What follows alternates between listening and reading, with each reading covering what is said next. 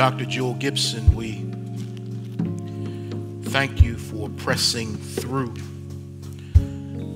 this morning to lead us in worship. When there's pain in the offering, we still worship God. And Trey Gibson, Terrence and Joel's son, we are praying with you and we're praying for you. On the day when he received the news that his best friend had passed in a car accident was the exact same day that his mother and father blessed him, Trey, with his own car. So what a time to go from rejoicing to sorrow. And even last week, I had family in town from Maryland. And my nephew-in-law, who's married to my niece, received some horrible news on Saturday night of last week. Late Saturday night, he found out that his father passed away in Florida. And he came to church last Sunday to worship. I didn't know if he was going to fly back to Maryland early to be with family there, but he decided to come into the house of the Lord. And knowing what he was walking through, I was praying for him as we were worshiping. And the songs that God gave Dr. Joel last week and the way she led extemporaneously at different portions, it was as if God just catered many aspects of worship for my nephew-in-law last week to help him get through. I just want to let y'all know that worship is powerful and it's real. Satan wanted Jesus to worship him, but Jesus said, "Away from me, for the Lord God you shall worship and serve alone." When we worship God, Satan must flee. When we worship God and we're reminded that our Savior is risen, death loses its sting, and we're reminded that the grave has no victory.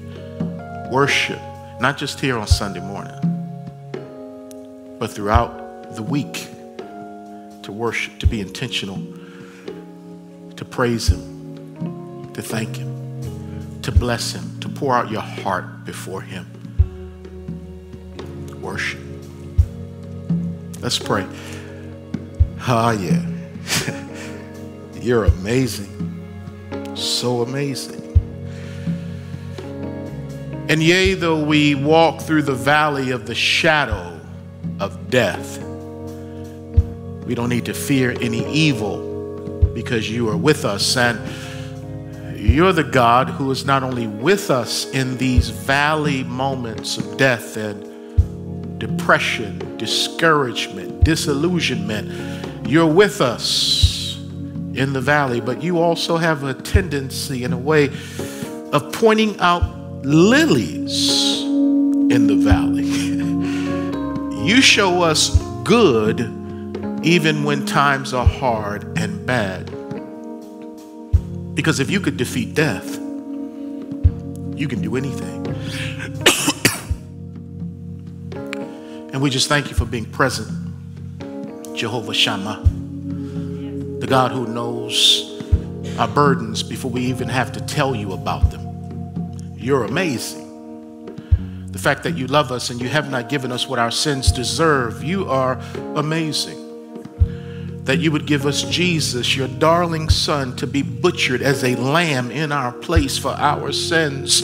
You are amazing. And we worship you with all that we have. In our brokenness, we worship you. In our doubt and unbelief, we worship you. On the mountaintop, when things are clear, we worship you. Because there's none like you. Now, Father God, in the name of Jesus, your Son, and by the power of the Holy Spirit, would you help me to teach and preach your word? Might there be a breakthrough for all of God's people today? May we walk out of here with a little bit more understanding of the kingdom of God, knowing that we are in a war and the kingdom of darkness works very hard to deceive us, to distract us, to get our eyes off of you. But Lord, center us in this moment. As the seed goes forth, may it find hearts that are fertile and ready to receive your word, and a heart willing and able to put the word into practice. So soften the thorny ground and the stony ground, if any of us have those today, bitterness and unforgiveness. Oh God, have mercy on us and let your word find good soil this morning. Oh God, you're amazing. And I'm excited to see what you're going to say to me and through me. In Jesus' name we pray. And all of God's people said, amen, amen. If you believe God's amazing with me, can we give him a hand praise? Come on, let's give him a hand praise. And listen, and if the devil been messing with you, I want you to clap your hands like the devil's head is in between your hands. Huh? Not today, devil. No. He gets the glory. He gets the glory. He gets the glory. God is good. God is good. And he's amazing. And he's worthy to be praised. He's worthy to be praised. Let everything that has breath praise the Lord. He's worthy to be praised. I don't know what you're going through, but he does. And he's worthy. He's so worthy. He's so good. Well, amen, amen. I've got some good news for you before we get into the word. Turn in your Bibles to 2 Timothy chapter 1. 2 Timothy chapter 1. Got some good news. Let's see here. Since 2017, we've been working on this thing called The Fuller Story in the city of Franklin, where I live and where Strong Tower was birthed, 26 years ago. And I won't get into all of the nuances of the Fuller story. I will say that we were able, with the help of God and the support of the mayor and all the city officials, to put up 5 historical markers in the center of the city in 2019 that spoke of the African and African American experience in the city of Franklin during and after and even before the Civil War. Because for over 100 years, pretty much only one kind of story was being told. And there needed to be a fuller story of the history being told. So we were able to put up these historical markers that talked about life before, during, and after the Civil War from an African and African-American perspective. Some would say that was unheard of, what we were able to accomplish. But now that vision, it has a part B, and it culminates this month, and that is the placement of a statue of a black man who represents the 186,000 men who fought for the United States colored troops. And so he will stand in front of the second courthouse, and he will be transported from Ohio, where he was sculpted and melted together. It's a tedious process, but he is finished, and he will come to town on Thursday, October, I believe it's 21st. And the city officials and the folks from Ohio who work at the foundry and the people locally who made the base on which he's going to sit, they will all work together to install him right there on the square that Thursday night. And then Saturday morning will be the unveiling and dedication of that statue. So it's been a long journey, but we're here. So be prayerful, because the enemy, of course, doesn't like this, because we're talking about representation. We're talking about inclusion. We're talking about truth. And those 3 things he does not like. But to hell with the devil. We go forward in Jesus' name, because what is going on here sets a pattern for other cities, especially in the South, on how to deal with the racial tension and challenges and division that is prevalent still today in 2021. And a lot of it has to do with representation and telling the truth and bringing forth the voices of the marginalized and unheard in a way that has not been characteristic of our country. So this is our history. Our children need to see these things and learn these things. And so this is huge. This is huge what's going to happen. So we're calling it 3 days with the Fuller Story. On that Thursday night, as the statue's being installed, those of us in the Fuller Story are going to be in the Franklin Theater that night, telling the story of how we got to where we are, which started from the events in Charlottesville, Virginia, when there was basically a race riot over the removal of a Confederate statue to Robert E. Lee, which led to the death of a young white woman named Heather Heyer. So that is what led us to gather in Franklin around the Confederate monument there to begin to ask God to have mercy. And out of that sprang this idea of the Fuller Story and representation on a place of equal nobility to the Confederate statue.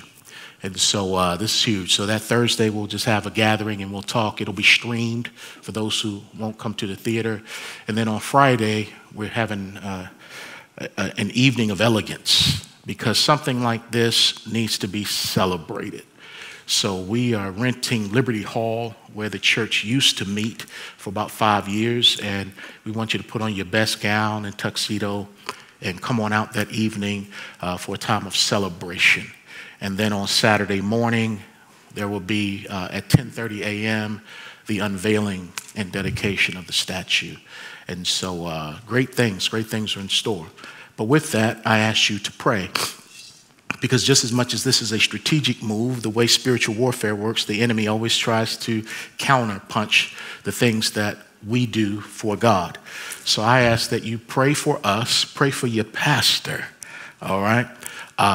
It's been a whirlwind for our family. Those of you who've been walking with us, you know that I came through a season of my mother's health declining, which led to her transition into glory. And we had to go and lay her to rest. And God, called me to preach that, her eulogy, and to commit her remains. And then coming right out of that, I became a professor at Trevecca. And it's not just the book stuff that's heavy, because if the professor doesn't know what he or she is talking about, that means a fog at the lectern. A fog in the lectern is confusion in the classroom. So I got to make sure I know what I'm talking about. On top of, I got to learn all the technology of how to do all this stuff. And Loretta said, Pastor, I'll help you. So it's a lot of tech. So there's pressure. And then we went from that into a wedding of my daughter. First wedding in the Williamson family and all the stuff with that. And now we're into the Fuller Story. So it's just been, and my wife and I are exhausted, but the joy of the Lord is our strength. So just pray for us. Y'all don't mind me keeping it real, do you? I'm just keeping it real with you. I don't know any other way to keep it.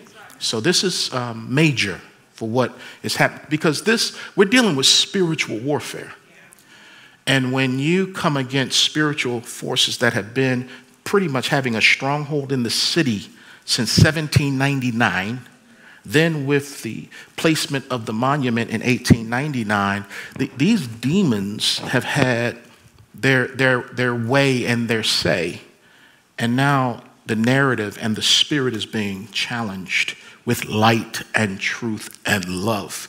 So this is war. As much as worship was warfare, what we're doing as a church, expanding God's diverse kingdom, is also warfare. But man, I'm all up for it. I'm up for the challenge. I loves to fight. Amen. In Jesus' name. Now, y'all get that later. That's color purple. But I loves to fight for Jesus. Amen. Because he fought for me. All right, there it is. 2 Timothy chapter 1. We're in a new series. We're starting in the book of 2 Timothy, which is Paul's last letter.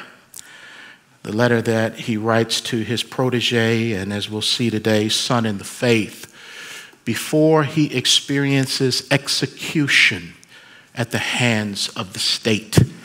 And so we're going to spend upwards of 3 months in the book of 2 Timothy, a very personal letter. And so we're going to walk through it line upon line, verse upon verse. But I'll begin this morning by saying that when Jesus began his earthly ministry, he was baptized to commence that his ministry was inaugurating and beginning. And the Father showed up at the baptism of Jesus, and he spoke from heaven as the Holy Spirit descended on Christ like a dove, speaking of the fact that he is the anointed one with the Holy Spirit. The Father spoke from heaven. So you see the triune presence of God, Father, Son, and Holy Spirit. And the Father said, "This is my beloved Son, in whom I am well pleased." So the Father gave his Son a public display of affection. He said, "This is my beloved Son. I love him. I'm pleased with him." And so when the Father does that, that's a pattern for all fathers in the room. But not only that, near the end of Jesus' ministry, the Father spoke from heaven again in Matthew 17 when Jesus was on the Mount of Transfiguration. And the transfiguring was when his glory began to shine through his human flesh, because Jesus was God in the flesh. And it was as if he allowed the glory just to peel back, or the flesh to peel back for a minute, that the glory might shine on that mountain. And the Father spoke at that time, and he said, "This is my beloved Son, in whom I'm well pleased." Then he said, "Listen to him." You know why you need to listen to him? Because can't nobody speak or talk like he can. He's good at something. And so the Father had no problem displaying public displays of affection, PDAs, with his Son, saying, "I love you, I'm pleased with you, and you're gifted, Son. You're a great orator, great leader, great servant, great king." And so again, that's a great example for us as fathers in particular, to know how to bless our children publicly. And even though they may act like they don't want us to do that, they're pushing us away. "Oh, Dad," but they're also saying, "Come on in, Dad," and also affirm me publicly. And so, since God knows the importance of having public displays of affection between a father and a son, we're going to see today in our text that the Apostle Paul knew that too. So look with me in 2 Timothy chapter 1, verses 1 through 2. And the Bible says, "Paul, an apostle of Jesus Christ, by the will of God, according to the promise of life which is in Christ Jesus, to Timothy, a beloved son, grace, mercy, and peace from God the Father and Christ Jesus our Lord." I call you back to verse 2 where it says, "To Timothy, a beloved son." So today I'm going to preach a message entitled, "A Beloved Son." A beloved son. Now I thought about giving this sermon a different title. One of my favorite sitcoms of all time is Sanford and Son. So I almost called this message Paul and Son. But I said, no, I can't do that, because Fred Sanford wasn't always a good father, because he spent a whole lot of time calling Lamont a dummy. And so I said, no, I can't use that, because we're talking about fathers affirming and showing affection to their sons, not calling them dummy. So I said, no, I can't use that title. So we will just stick with the title right here from verse 2, "A Beloved Son." Yeah. Paul not only expressed this PDA, this public display of affection, to Timothy, but throughout this letter, there will be constant encouragement and admonishment from Paul to Timothy. So I want you to hear that. He gives him affection, public affection, as we'll see today and throughout the course of this series, that Paul is a spiritual father to Timothy. And he gives this young man affection, public affection, saying, "I love you. You are my beloved son." But with that, he also gave to his spiritual son encouragement and admonishment. throughout the letter. You're going to see words of encouragement and you're going to see words of admonishment. Why does Paul do that? Paul does this because every man needs encouragement and admonishment to be successful. I said every man needs encouragement and admonishment in order to be successful. Now, before the sisters tune me out, let me say this also. Every woman needs encouragement and admonishment in order to be successful. Now, so as we work through what is called a pastoral epistle, Paul's last letter, a pastoral epistle, it was written to a pastor, Timothy. If you are not a pastor, that does not mean God doesn't have a word for you from 2 Timothy. In other words, you don't have to be a pastor to get something from this passage. And you don't have to be a man or a son or a father to get something from this book and from this passage today, all right?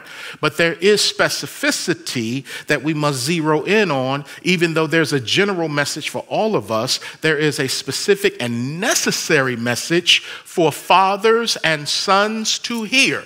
Whether we're talking biological or spiritual, if you're with me, just say amen. Amen. Amen. It's needed today.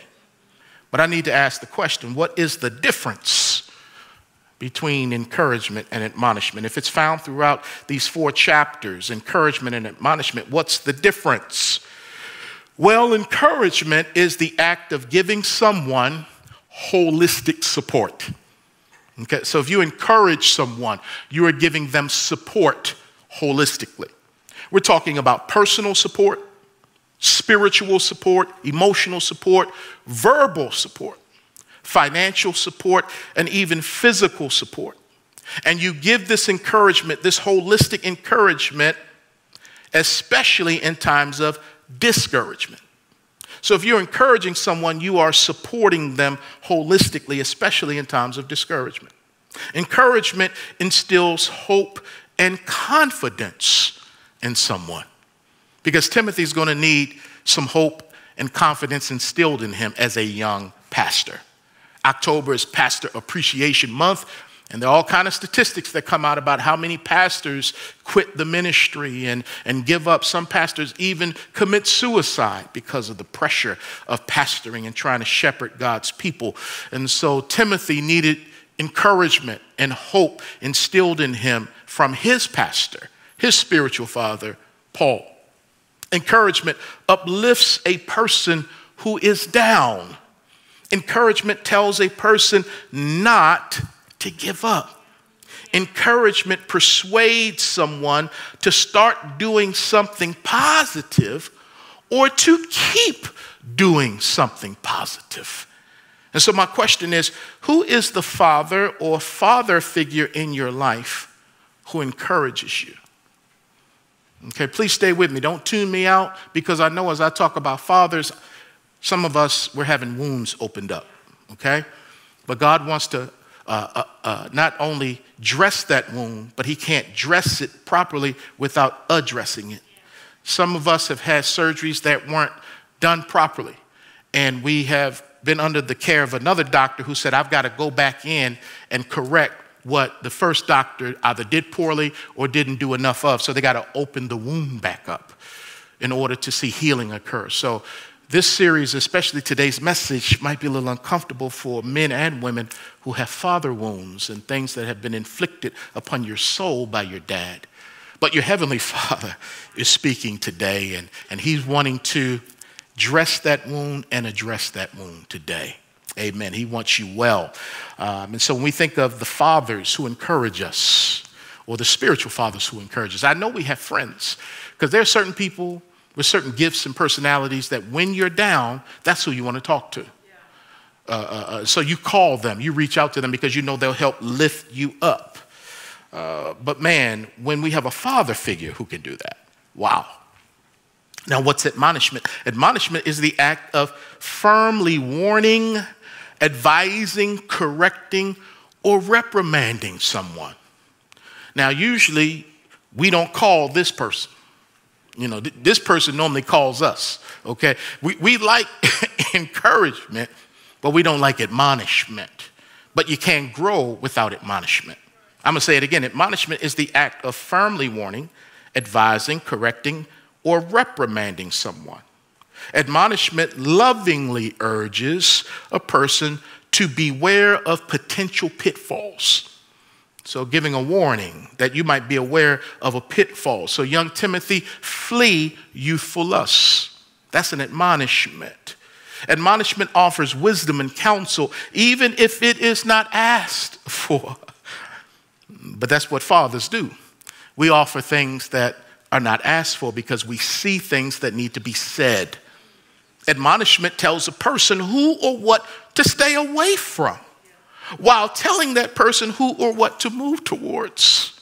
Did you get that? Admonishment will tell you who or what to stay away from, while encouraging you who and what to move towards. Who is the father or father figure in your life who admonishes you, who corrects you, who challenges you? We all need that. Patrick Murphy, who is a coach at the University of Alabama, once said, uncoachable kids become unemployable adults. Let your kids get used to someone being tough on them. It's life. Get over it. That's what Patrick Murphy said. He said uncoachable kids become unemployable adults. Because so often in our parenting, it's not even-handed, it's out of kilter, where we'll emphasize probably too much encouragement. And by the way, Patrick Murphy coaches women at the University of Alabama, their softball team.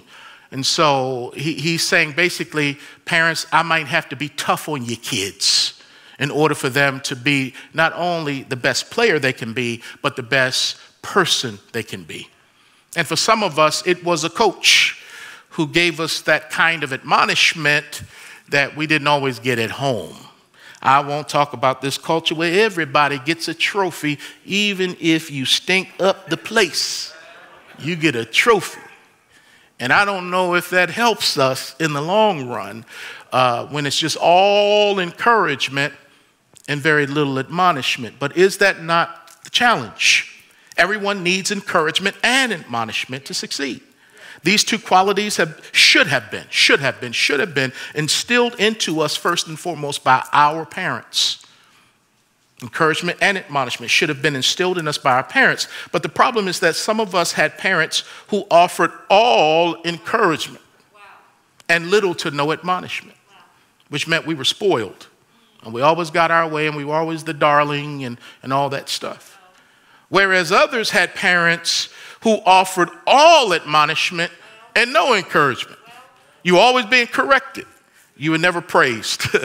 You were never supported. You were never encouraged. You always told what you didn't do. Even if you got an A on your paper, they're pointing out why you didn't get a 100 on the paper because you got this wrong. Or you may have had a wonderful volleyball game, but they're going to talk about the ones you missed and all that stuff. And they don't know how to encourage. So we grew up in a home where admonishment is all we got. Or worse, some of us grew up receiving neither encouragement nor admonishment from our parents or from the people who raised us. We didn't get either one. And so there's something empty in us, something hurting. But this is why, oh my God, the local church is so powerful. Because whatever you didn't get at home domestically, your foster home, wherever you may have grown up, whatever you didn't get, you have an opportunity to get in God's house. We're called a household of faith, the family of believers. And so in this place, the older men are to treat the younger men like sons. And the younger men, the sons, are to look up to the older men like fathers. So your biological father may have dropped the ball, or the person who helped rear you and raise you may have not been there. But in the house of God, in the family of God, there are mothers and fathers and brothers and sisters. Like Jesus said, when his mother and his brothers came to interrupt one of his preaching moments, they said, Jesus, your mother and your brothers, they're out here. Jesus said, okay, I'll get with them. But these folks I'm talking to right here, they're my mother and my brothers too. In other words, they're family. And sometimes spiritual family, I don't know if y'all praying with me, can be closer than your biological family. This is the good news. That again, God places the lonely in families.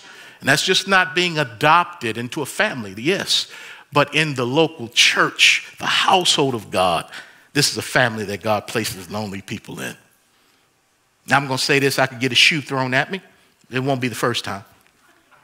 When it comes to teaching a boy how to be a man, the ideal person to do that is a father or a father figure.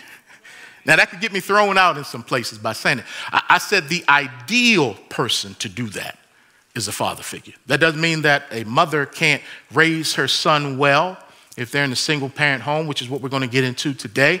But the ideal person to raise a boy into a man is a father or a father figure, because there are just some things a mother does not know about being a man, and there are things a man doesn't know about being a woman. That's why in the ideal situation, we called it in school the nuclear family. I never understood why they put nuclear on that, but the ideal is when husband and wife, mom and dad, work together to raise the children up in the fear and admonition of the Lord.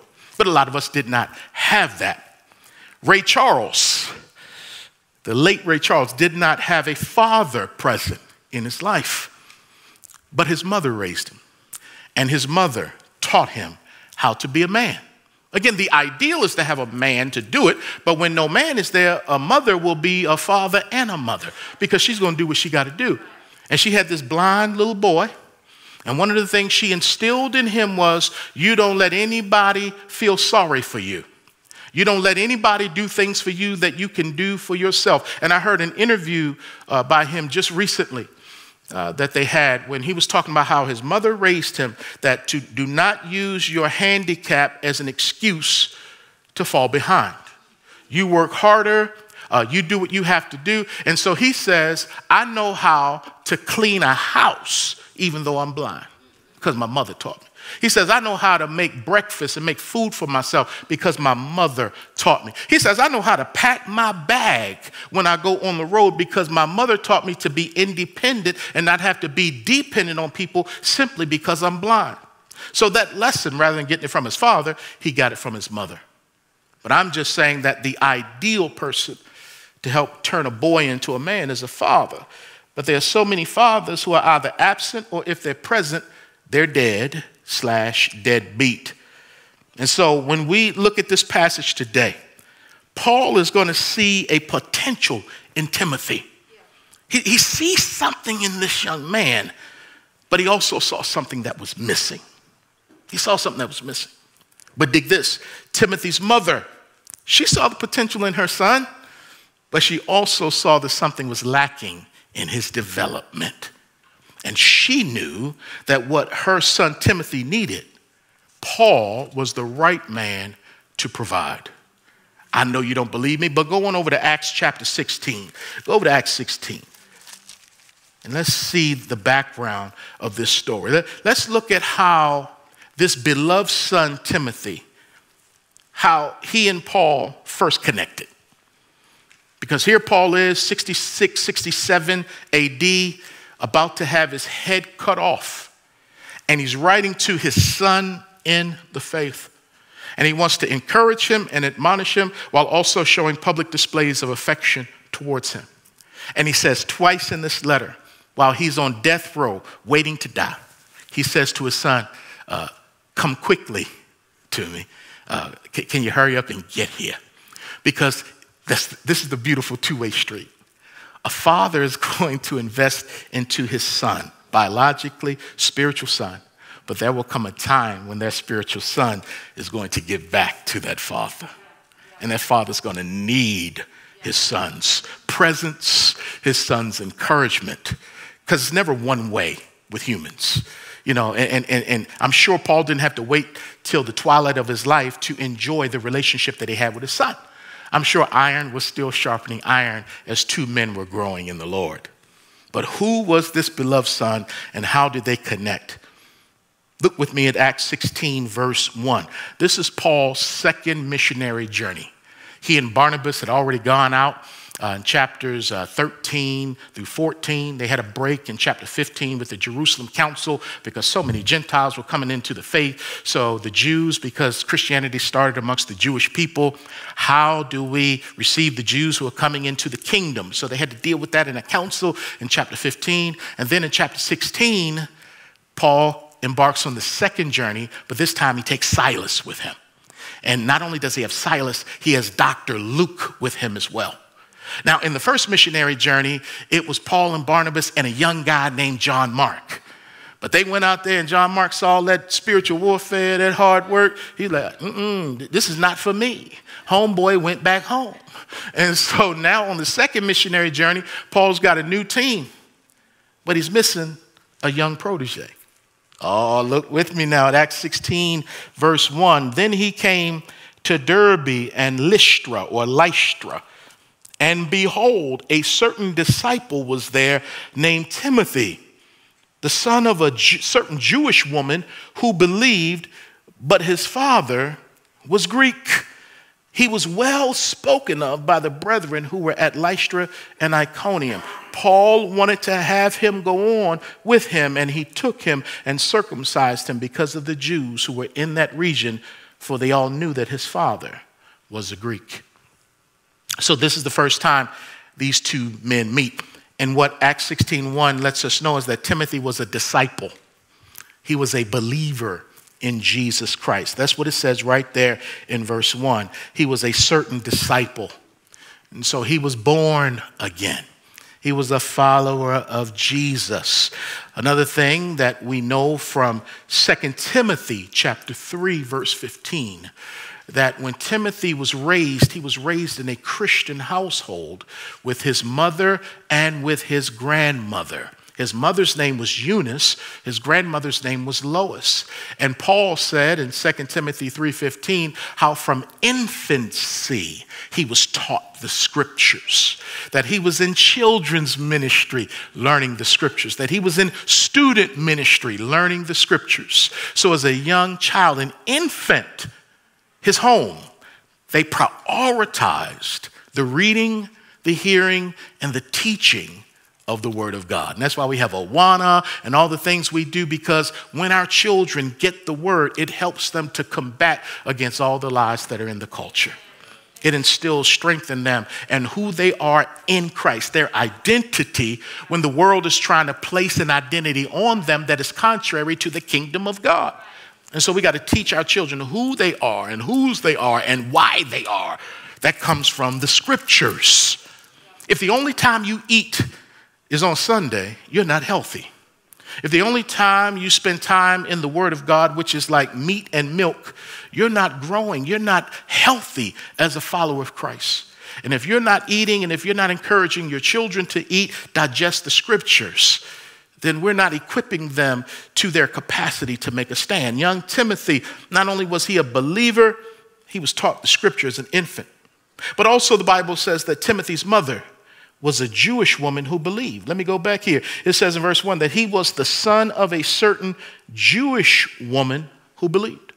So his mother was a believer. And 2 Timothy chapter 1 verse 5 says that his mother's name was Eunice. It says his grandmother's name was Lois. So he comes from this matriarchal line of godly women who taught him the word. So his mother was a Jewish believer. But then the Bible goes on to tell us about his father. It says also in verse 1 that there was a certain Jewish woman who believed, that's his mother, but, so you see the contrast there, his father was a Greek. That means his father was not Jewish. His father was a Gentile. His father was a European. So a European man and a Jewish woman got together. The Bible doesn't tell us, what led to them courting, dating, getting married, whatever. But we have here a Greek man who, and when the Bible says this, and when we read the rest of Scripture, Greek not only speaks of his ethnicity or nationality as a non-Jewish person, but it's also said in such a way that he was an unbeliever. Mom was a believer. Dad was an unbeliever. Again, we don't know how that happened, but it happens. Missionary dating goes wrong sometime. Maybe he said, I'll go to church with you. And once they got married, I don't know. But mom and dad are in a mixed marriage, and it's not so much about the ethnicity, it's about the spirituality. And Timothy, who's born out of that relationship, he is mixed ethnically. He's part Jewish, he's part Gentile. And everybody in the community knows that. And not only that, his dad, who's a Greek and an unbeliever, does not circumcise his son according to the Jewish tradition of a child being circumcised, a male child, on the 8th day as a sign of the Abrahamic covenant that God cut them out of a people and made them a people, distinct and unique, worshiping Yahweh, that the circumcision of the male was a sign of that covenant. And so dad did not raise his son spiritually or within that tradition that his mom comes from. And so everybody in the community knew that he was a Jewish man who had not been circumcised. But still, in verse 2, they spoke well of this young man. They saw greatness and potential in this young man. But the Bible also tells us in 1 Timothy chapter 4, verse 12, that Timothy was young. He was a young man. Because Paul had to say to him in that first letter, don't let anyone look down on you because you're young. So he was a young preacher who had a responsibility overseeing the churches in Ephesus. So he was the bishop over all of these churches in Ephesus, and I'm sure that there were older men who wanted to look down on him because he was a young man in a great position. And Paul, his spiritual father in 1 Timothy 4 said, don't let him look down on you because you're youthful or because you're young. So we see things about this man. And after meeting Timothy, Paul said, I see what the people in the community see about him. And he said, I want him to go with me. Look at verse 3. Paul wanted to have him go on with him. Paul saw something in Timothy. He says, I want this young man to be with me. And one of the greatest feelings in life is for a boy to have a father or a father figure express that he wants him. Yeah. That's one of the greatest feelings when a young boy or even an older boy called a man has a father or a father figure express, I want you. You're valuable to me. I see value in you. I want you in a healthy way. So if that's one of the best feelings in life is to have a father or a father figure express that he wants you, the worst feeling in life, or one of the worst, is when a boy has a father or a father figure express that he doesn't want his son, that he doesn't want this young man, that hurts. And sometimes it doesn't have to be specifically verbalized to say, I don't want you, boy. The actions will show a lack of value on the young man. To say that basically dad is treating you like trash, a second-class citizen, if you will. And the boy grows up trying to find a place to get the affirmation, the encouragement, the admonishment from various sources, because he grew up with a lack in his home, because he didn't have healthy male interaction. So either he will become a whore, mistreating women because of this void in him, or he will join a group, depending upon where you live, a gang, where they will affirm him and show that a man is one who is violent in his expression. And so, or a man will go looking and searching in all the wrong places because of the lack of expression and love that he did not receive from a father. But here's the step of faith. Here's the step of faith. Timothy's mother allowed her son to go with Paul because Paul wanted him to come with him. And again, I don't know how old Timothy was, but he's still with his mother. And I'll talk about that in a moment. But she blesses him, encourages him, and allows him to go with this man, Paul, who verse 3 says, Paul wanted to have him go on with him. And then the next sentence says, and he took him. He took him. And in order for that to happen, mom and grandma would no doubt have to give their blessing. You say, all right, Pastor, why is this a big deal? Well, this is a big deal because mom let her son go with a man who had a bounty on his head. Y'all understand what I just said? Mom let her son go with the man that was being targeted by people who were trying to assassinate him. People trying to kill Paul. All right, let me give you more. Flip back to Acts 14. First missionary journey stuff here. And Paul finds himself in Lystra, which is Timothy and Eunice's and Lois's hometown. Mom knew who she was entrusting her son to because she knew what happened in verse 19 of chapter 14.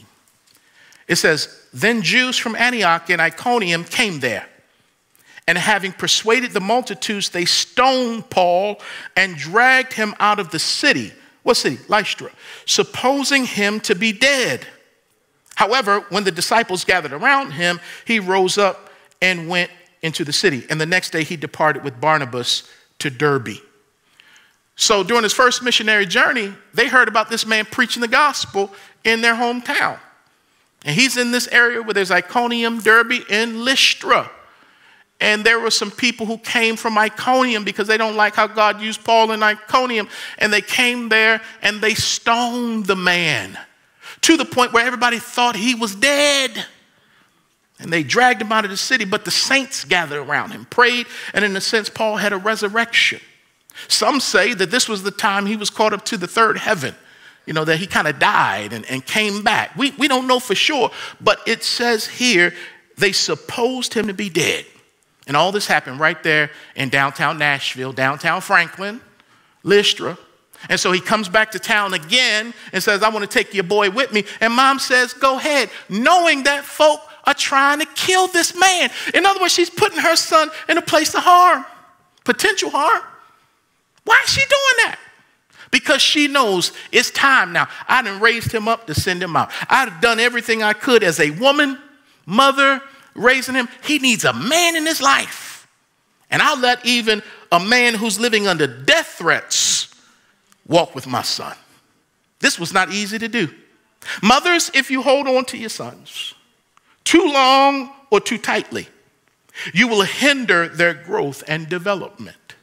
Mothers, if you coddle your sons, you will hurt your sons. Mothers, if you don't let your sons go, they will never grow. Mothers, if you fight all your sons' battle, what they say to you, I'm going to come up to that school. What they say, I'm coming to that job. Mothers, if you fight all your sons' battles, your son will never learn how to fight on his own. It's tight, but it's right.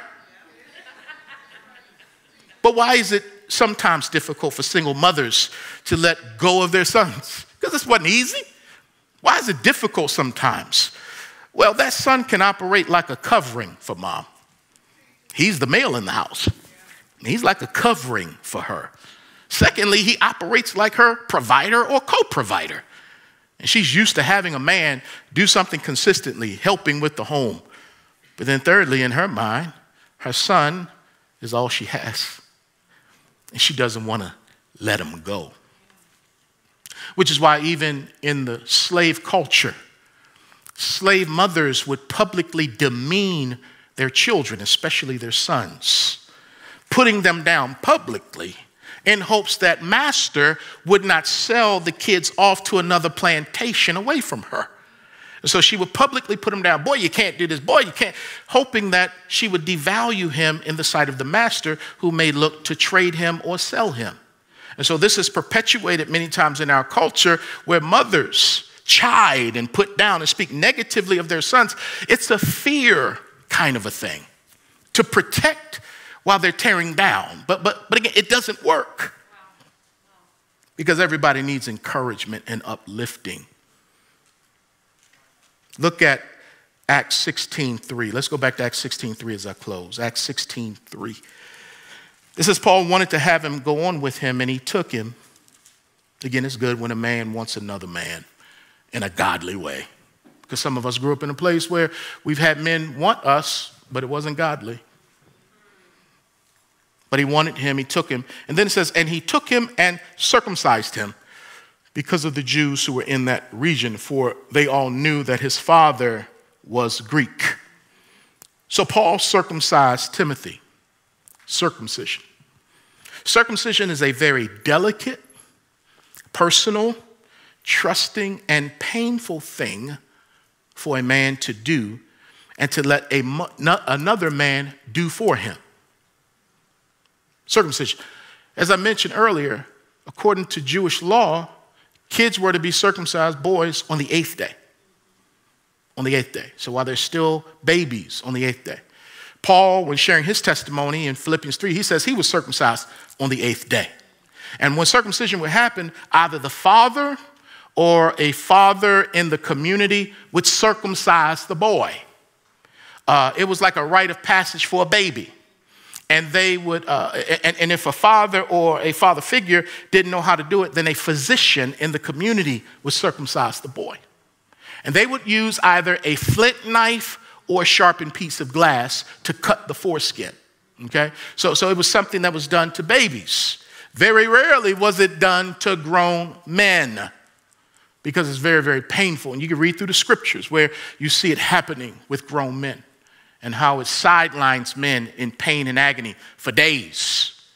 But for Timothy, to let this man who's virtually a stranger take him behind a curtain and for him to drop his robe and to have another man handle him that way in a surgical procedure with a flint knife, that made them close real quick. Yeah, they got close real quick to have another man cut your sex organ. Oh, yeah. But Paul did this because when I look at this theologically, I'm like, Paul, you're the guy who says Gentiles don't need to be circumcised, that circumcision doesn't make one a Christian. Faith in Christ makes one a Christian. Circumcision doesn't avail as faith in Christ. So Paul, if you're preaching the gospel of justification by grace through faith, why you circumcise this young man? The reason why he did it was because it had nothing to do about salvation. Timothy was already a disciple. It had everything to do about effectiveness in ministry because Paul knew that his audience, the Gentile folks in his audience wouldn't care. But the unbelieving Jews in his audience, they wouldn't listen to this guy knowing that he had not been circumcised. So circumcision is a stumbling block. And Paul says, let me go ahead and take that stumbling block out of the way so that y'all can listen to us talk about Jesus Christ. And you can't hold that against him by saying, oh, well, he's not circumcised. Because obviously he's leaning more towards his Jewish culture and heritage than his Gentile culture and heritage. So Paul says, folk out there know that about you, that you're mixed racially and that you're uncircumcised. I'm going to circumcise you so that does not hinder you preaching the gospel to Jewish people. And Timothy let Paul do that to him. You talk about faith. That's faith. I got to trust this man with the knife. Brother, don't sneeze. We also know his eyesight was jacked up. On Wednesdays, we talking about he saw the bright light. And then later in Galatians, man, we know your eyes are bad. You know, homeboy like, stand still. Oh, my God. A few more things about Timothy. Timothy traveled with Paul and the other men. Acts 16:4, Romans 16:21. Timothy became an ordained minister under Paul, and they laid hands on him. 1 Timothy 4:14. Paul and other men prophesied to Timothy and over Timothy. They spoke a word about what they see God doing in his life. They spoke about his future. So the men affirmed him. A community of men spoke a word of prophecy. Timothy was charged with many difficult ministerial tasks by Paul, like overseeing the churches at Ephesus. The Bible says in 2 Timothy 1:7, which we'll cover maybe next week, that Timothy was a timid man, He was timid. Some versions say that God has not given us a spirit of timidity or a spirit of fear. So Timothy was timid. He didn't want to suffer the way he saw his spiritual father suffering. Some of that is just natural. Timothy was also a sickly young man. Paul told him in 1 Timothy 5, man, you got to take some wine for your frequent stomach ailments. And then finally, Paul not only called Timothy his son, he also called him a man of God in 1 Timothy chapter 6, verse 11. He called him a man of God. So again, more public displays of affection, more encouragement. Man, you are a man of God. Every person, especially every man, needs someone to encourage them, admonish them, and show public affection towards. It was Frederick Douglass, the escaped slave, emancipator, and author, who once said, "It's easier to build strong children than to repair broken men." He said it's easier to build strong children than to repair broken men. Now, I understand what he's saying, but just because he escaped slavery and wrote some books and all that stuff doesn't mean he didn't miss the mark on this one. I believe he missed the mark on this because with God, broken men are repairable. I said broken men are repairable because some of us didn't get reared the quote-unquote right way. And even for those of us who did get reared the right way, that didn't mean we didn't stray. In other words, all of us are broken. All of us have proclivities and broken places. All of us are jacked up in need of grace. And many times the best person to help repair broken men is another repaired broken father who learned some things in life and who has a couple of war scars to prove it, but has learned obedience from what was suffered. That repaired man who was and even is a broken man to work with this broken young man. That's the kingdom of God. There ought to be a theology of brokenness in the house of God. Because like Jacob, we all walk with a limp.